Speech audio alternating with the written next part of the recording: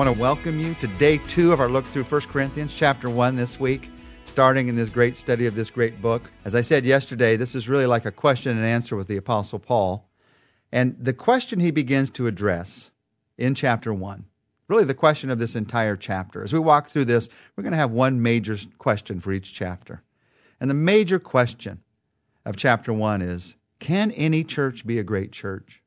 Can any church be a great church? And Paul's answer, without a hesitation, is yes. Yes, it can, but you need 3 things. He's going to talk about 3 things that any church needs to be a great church or to continue to be a great church. If you are a great church and you lose these, you won't be a great church anymore. Now, why is that so important? You think, well, I'm not a pastor. What does it matter to me about whether a church is great or not?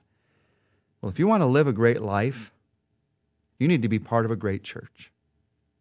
This is not organizational. This is relational between you and Jesus and between you and others. 1 Corinthians is going to show us that to have a great life, you need to be a part of a great church. God did not make you. He did not make me to live alone or to serve alone. He made you to make a difference in relationship with others, in relationship with others who are following Jesus. And obviously, the place where to be in relationship with others who are following Jesus is the institution, is the body that He started. He planted the church. The church is Jesus' idea. That's why I love the church. Now, sometimes men make it into their idea, and that can be a hateful thing. But when that happens, you and I have to rescue it. We have to become a great church again by trusting in the one who founded the church, Jesus Christ. So, can any church be a great church? Can any person live a great life in the church that they're in as it becomes a great church? Yes, Paul says to the Corinthians. And he says this to a church that is filled with turmoil and problems, but it's also filled with opportunities and possibilities. Listen to how he starts his words. We read a couple of these verses yesterday. Let me go back to verses 2 and 3, how he starts his words to this Corinthian church. To the church of God in Corinth, to those sanctified in Christ Jesus and called to be holy, together with all those everywhere who call on the name of our Lord Jesus Christ, their Lord and ours. Grace and peace to you from God our Father and the Lord Jesus Christ. He calls them the church of God in Corinth. You belong to God. You're there representing Him. I hope you see how important that is. Whatever their problems, and as we walk through this chapter by chapter of Corinthians, you're going to be shocked at some of the problems in this church. You're going to think, our church is doing a lot better than they were.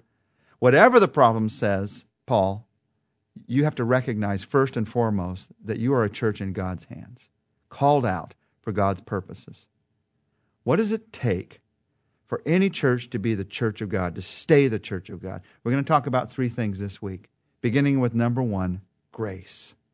Grace. It starts with grace. It starts with seeing yourself for who God made you to be as a church and as individuals in that church. Seeing yourself for who God made you to be by His grace. Listen to what Paul says. These are awesome verses, verses 4 to 9. He says, he prays, I always thank God for you, because of His grace given you in Christ Jesus. For in Him you have been enriched in every way, in all your speaking and in all your knowledge, because our testimony about Christ was confirmed in you.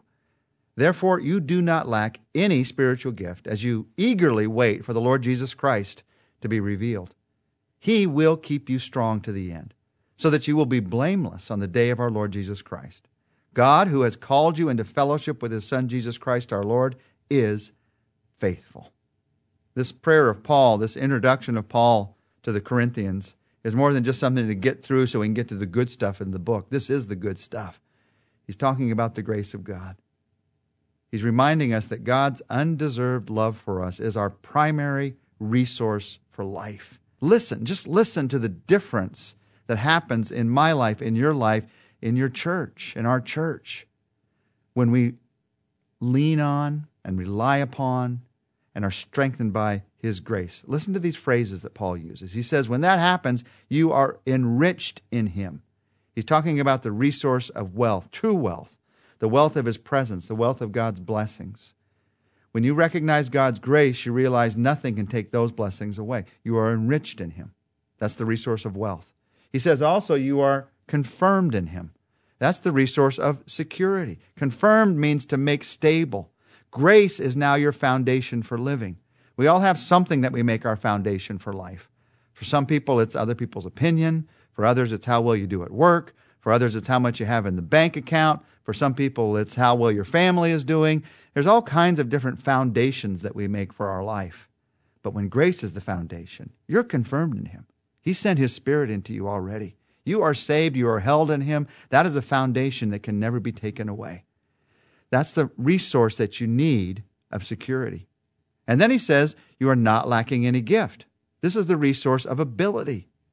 Grace gives both the purpose of God in your life, but also the ability together to fulfill that purpose. When He says here, you are not lacking any gift, He's not talking to individuals. He's talking to the church. He's saying together you have all the gifts needed. No one person, we're going to find this when we get to chapter 12, no one person gets all the gifts. Together we have all the gifts that are needed. You're not lacking any gift. You have this resource of ability, this resource of security, this resource of riches, of wealth. And then He says you are awaiting His coming together. That's the resource of hope. Grace gives us an eternal hope.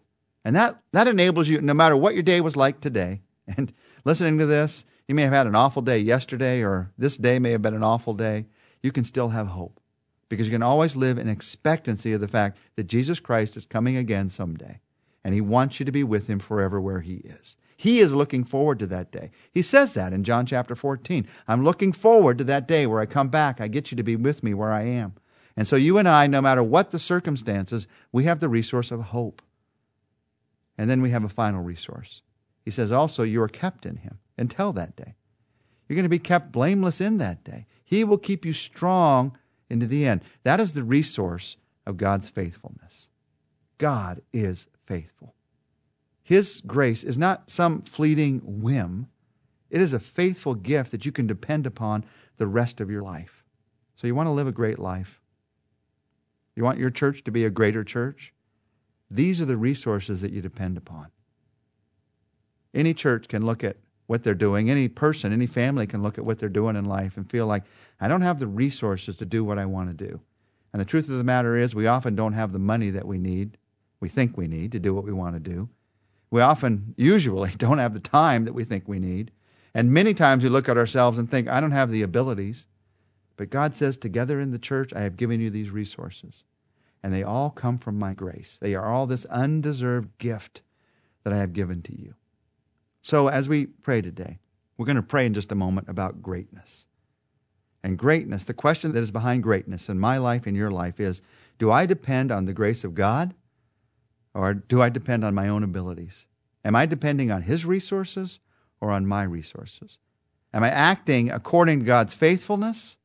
Or am I just acting according to my schedule, my whim? Which is it? Let's take a few minutes to pray together.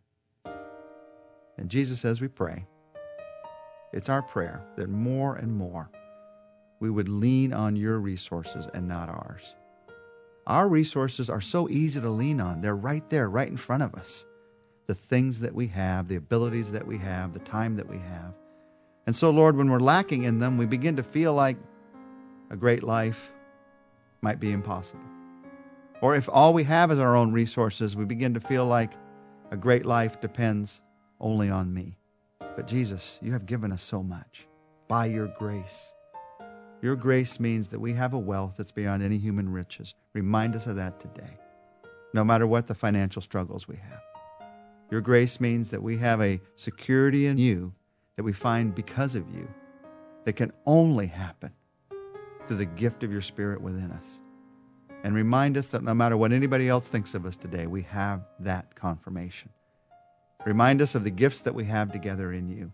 That, Lord, whatever you've asked us to do, you will give us the ability to do. Remind us of our hope today. Remind us, Lord, that you keep us today.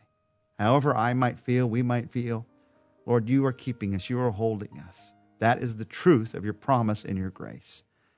And so, Lord, today we hold on to that promise.